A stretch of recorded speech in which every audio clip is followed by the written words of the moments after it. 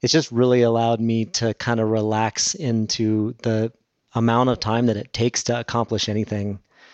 And, we've been at this for several years, and we might look at that as discouraging, but really this is a long game play, and this move to go up market was a pivotal thing for the business.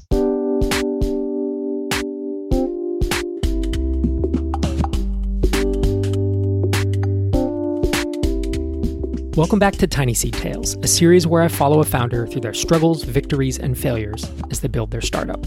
I'm your host, Rob Walling. I'm a serial entrepreneur and co-founder of TinySeed, the first startup accelerator for SaaS bootstrappers. We're back with Brian and Scotty, co-founders of Gather, for one final episode.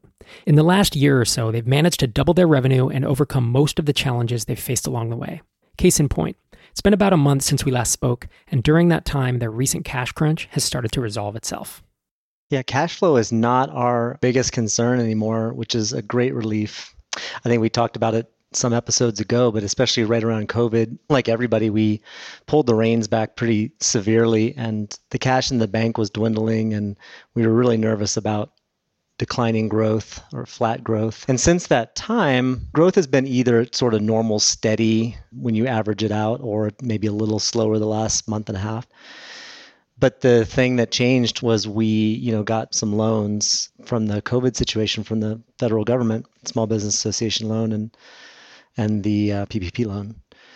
And those really, really changed things for us. And, we also had some other revenue streams, which I think Scotty can talk about. But the combination of those things just put our cash balance much further north than it was back in the beginning of the COVID days. So that really has changed our outlook and our plans and allowed us to get back into the optimistic game of looking forward and sort of making some ambitious plans. A government program actually working for small business. I almost can't believe my ears. But it's interesting because you were telling me, it sounded like there were three things that really came together to help with the cash crunch. One was the loans. The other was that, you had landed a bigger enterprise client who was willing to fund features and who was willing to put cash up front in order for you to build them. And that helped you ramp the devs up. And I think you were mentioning those are almost done. Is that right? You want to update us on the status of that and I guess take that story to completion? Yeah, we signed this, what we call enterprise plan, which is just a larger company for us. And they had a bunch of feature requests that we didn't really have on the immediate roadmap, but we believed in and we believed that they were necessary. And so they actually paid us, essentially at cost to build those things for them. So that allowed us to ramp our developer up from part-time back to full-time, which was great. And then also build some really cool stuff that other customers are already really happy about because we're well into that development. And then on top of that, they hired us to migrate a lot of data from their old system into Gather. And so the way we structured that deal was that they pay us a monthly cost for that sort of backlogged legacy data. And so their plan is actually going to increase in value as well.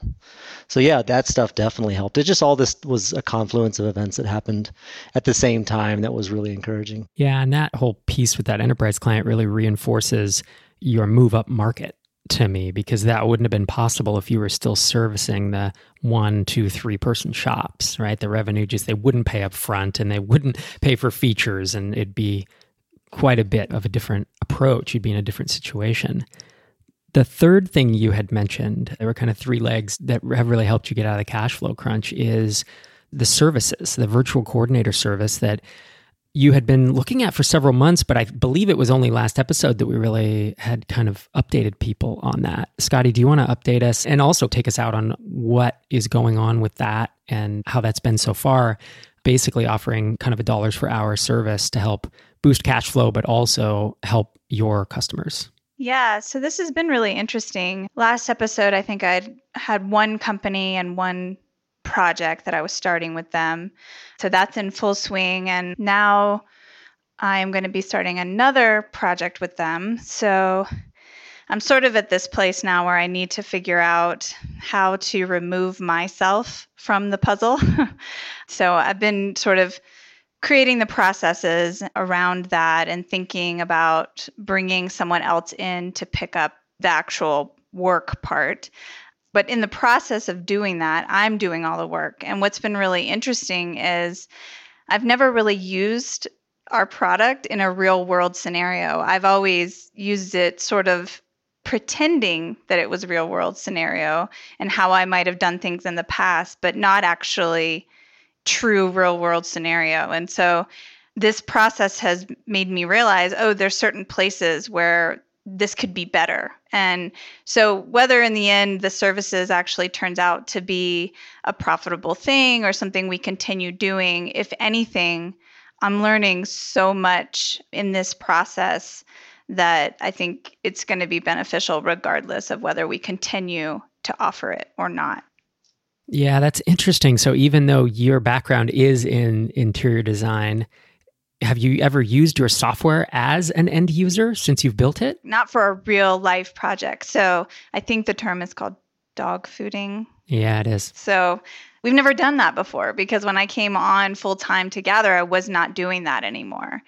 And so now doing this for an actual customer and me being the one that's getting in there and having to realize the jobs to be done and then going, I can't do this the way I want to do it, or this is frustrating me. And so I've started to make a log of all of those things, and Brian and I discuss them fairly regularly. And I think it's only going to make the product that much better. Scotty, take me forward a year. Given that we've been talking for around a year and we've seen you more than double the business during this time and just all the changes that have happened, what do you most look forward to a year from now regarding the business? Well, the roadmap that we have laid out at the moment, assuming we can continue on and complete what we want to, I think we're just going to have a much more well-rounded product. We've sort of been, over the last year, especially since moving up market, I feel like we've just been learning a lot about where we're lacking, what could be better, and what would be more valuable, or what to add that would be more valuable.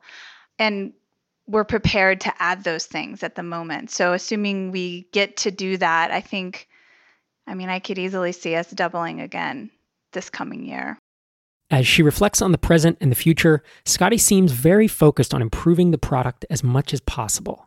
Perhaps this experience of eating her own dog food has opened her eyes to how much more Gather can be. But it's not just the number of features and polish to a product that allows a SaaS company to survive and flourish. Sometimes you need to shift your vision entirely, and I think Gather pulled that off beautifully by taking their business up market at precisely the right time. Given the upheaval and the chaos that COVID caused in a lot of businesses and how some really got hit hard and some accelerated, Zoom and podcasting apps and such, I kind of feel like Gather is more in the middle where it's like there's been some pluses and minuses. But something that we talked a little bit about, I believe last episode or in the past few episodes, is this idea that going up market may have been a huge benefit to Gather. And I would almost go so far as to posit the question, do we think that going up market actually saved the business? That you might potentially be declining and potentially rapidly if you were still focused on the 1 and 2 person teams through COVID. Scotty, what do you think about that? You think that's accurate? Oh, yeah, no doubt. We still get some of the onesie, twosie firms just because of old SEO or, something like that. They hear about us from someone who's currently a customer. And the thing that is even more apparent now due to COVID is that they are super cost sensitive and they want everything under the sun. They want the product to do everything. And we don't do everything. There is no product out there like ours that does do everything. But that's what those firms are looking for now because they're cutting so many costs that they're looking for one tool that does everything. And they want it for the cheapest price possible. And with our larger firms, pricing doesn't seem to ever really come up. It's mostly about features. And for a lot of those larger firms, we have those features they need. Yeah, and Brian, you had mentioned offline that you've had, as COVID came through, several of the 1 and 2 person shops churned, probably due to cost, or maybe they had less work, but that the larger upmarket customers you've signed are not churning. And in fact, some of them used to have offices, weren't using Gather. They went remote and suddenly they needed a system to coordinate in. So it almost, in a way, it's reduced your churn, and these larger customers provide faster revenue growth, right? One of the cool things there is when COVID really kind of took hold in March, we did notice like a pretty big amount of churn that month. And they were all those sort of just legacy folks that we had around that were these really small sort of bottom of the market shops that just couldn't sort of justify any costs because they weren't getting any new work. And that has just been this like very easily visible decline in our churn since that time, to the point where I think this month we're about 1% churn. So we're not adding a ton of customers per month, but each one that we add, they're worth more, and we're just not churning out those smaller folks anymore. So it's put us into this position where it's like, okay, cool, that makes sense. I'm glad that we did what we did. Now we just got to go find more of those firms. Yeah, and it was such a big gamble right at the start. I mean, if you go back 8 or 9 episodes, and I know for us that's a year, but for people who are listening to this, it's about 2 months ago that they heard you positing, like, I think going up market is right, but man, this is scary. And that was a lot of the stress in the first several months that we were speaking. But that gamble, I think, paid off not just in the way that you thought it would. It actually paid off doubly in the fact that COVID potentially could have had an even larger impact if you had stayed down market, and it had potentially even more of an updraft, given that you are getting these bigger deals. And the fact that churn is down to 1% is, these are the things we talked about, is that when you go up market, you can charge more. Churn is going to tend to be lower. Sales cycles will be longer, but people stick around longer. There's more loyalty. And then you get these bigger names, get the bigger logos on your homepage so that you're able to attract more like it. So it feels to me like, while we know that that's not done, and going up market will never be done, right? It's a constant process, and it's building more features, and that list will never be done. It really does feel like we can put a capstone of sorts on that, of like, mission accomplished, but we still have to keep moving forward to keep growing the business. The arc, when you look back, of going up market, of targeting bigger deals, of adding services, of being stressed about cash flow and now not, of dealing with COVID and now feeling as good about it as any of us can, given it's not fully resolved while we're recording, the revenue growth. There are always struggles. And I mean, that's the story that I'm trying to tell by interviewing you, across this longitudinal 12 months.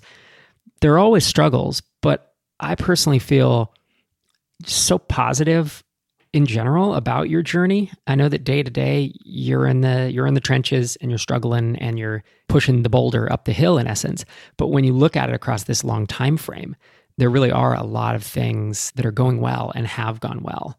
Does it feel like that to you, given that you are so close to it? It does. I mean, it's easy definitely to get lost in your woes and where you're not satisfied with things. But this last year has taught me several things, one of which is it's just really allowed me to kind of relax into the amount of time that it takes to accomplish anything. And, we've been at this for several years, and we might look at that as discouraging.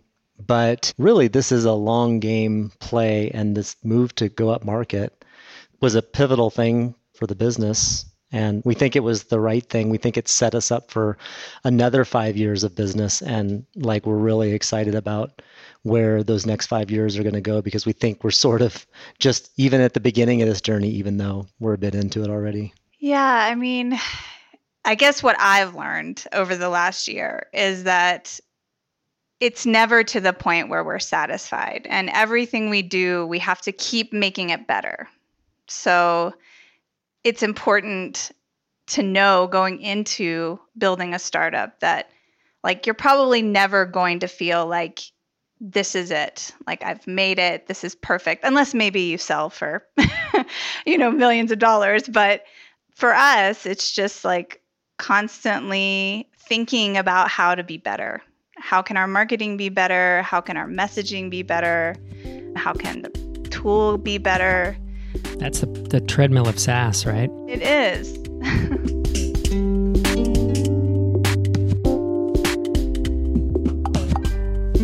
We're hitting on some themes that may sound familiar if you've been with us from the start of the season.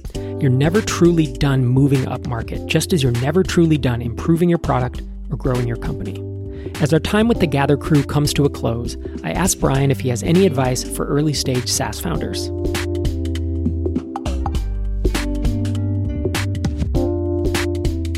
Brian, do you have any, I'm curious if, there's a SaaS founder today who's, I don't know, they've 500 MRR, so they have a product and they're just kind of cranking on it. I mean, you were there a few years ago.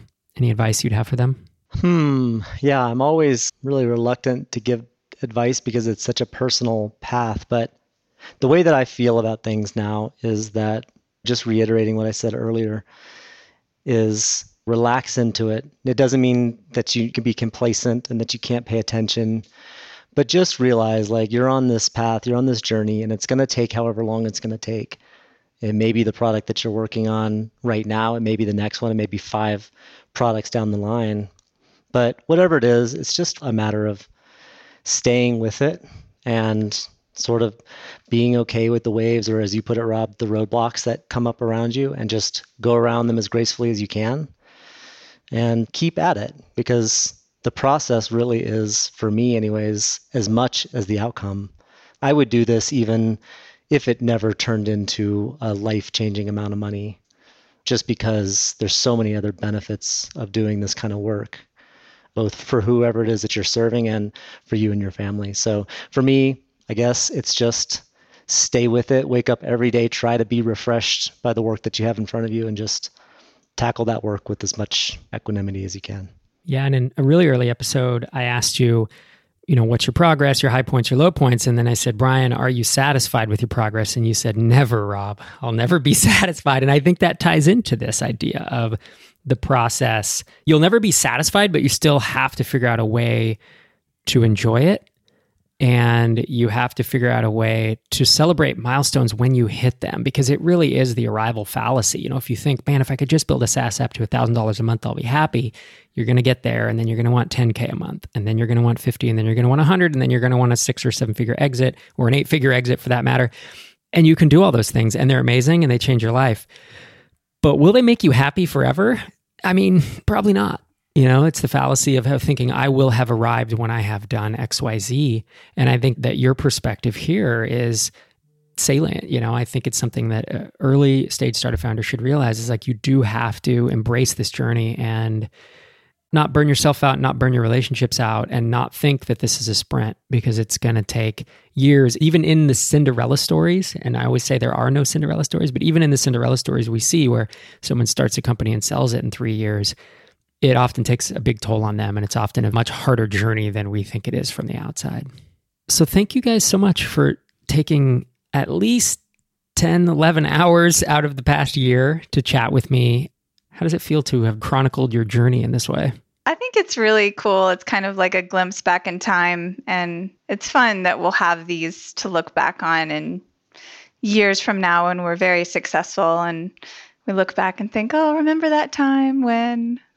It'll be neat. When we talked about the pain. So when you have 100 employees, or you have an 8-figure exit, or whatever it is, the direction you want to go, people can go back and listen to how it was in the early days. Yep. Yeah, it's been amazing, Rob. And, thank you for what you're doing with all of the content that you put out in the world. And thank you for TinySeed. We feel honored to be one of the first, or the first batch. And we just think it's amazing what you're doing for founders out there. So, yeah, it's been an absolute pleasure working with you so far. And just because the podcast ends and your batch ended a month or 2 ago, doesn't mean that the 3 of us won't still hop on the mic every now and again and just chat and catch up. So I look forward to staying in touch and hearing from you guys. Yeah, absolutely, Rob. Us too.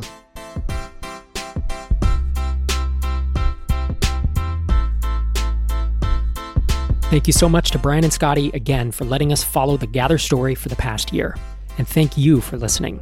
In the coming months, keep an eye out for Season 3 of TinySeed Tales, where we follow another startup from our newest batch of SaaS founders. If you're a SaaS founder with at least $2,000 of MRR, consider applying to TinySeed. Head to tinyseed.com and enter your email address to be notified the next time we take applications.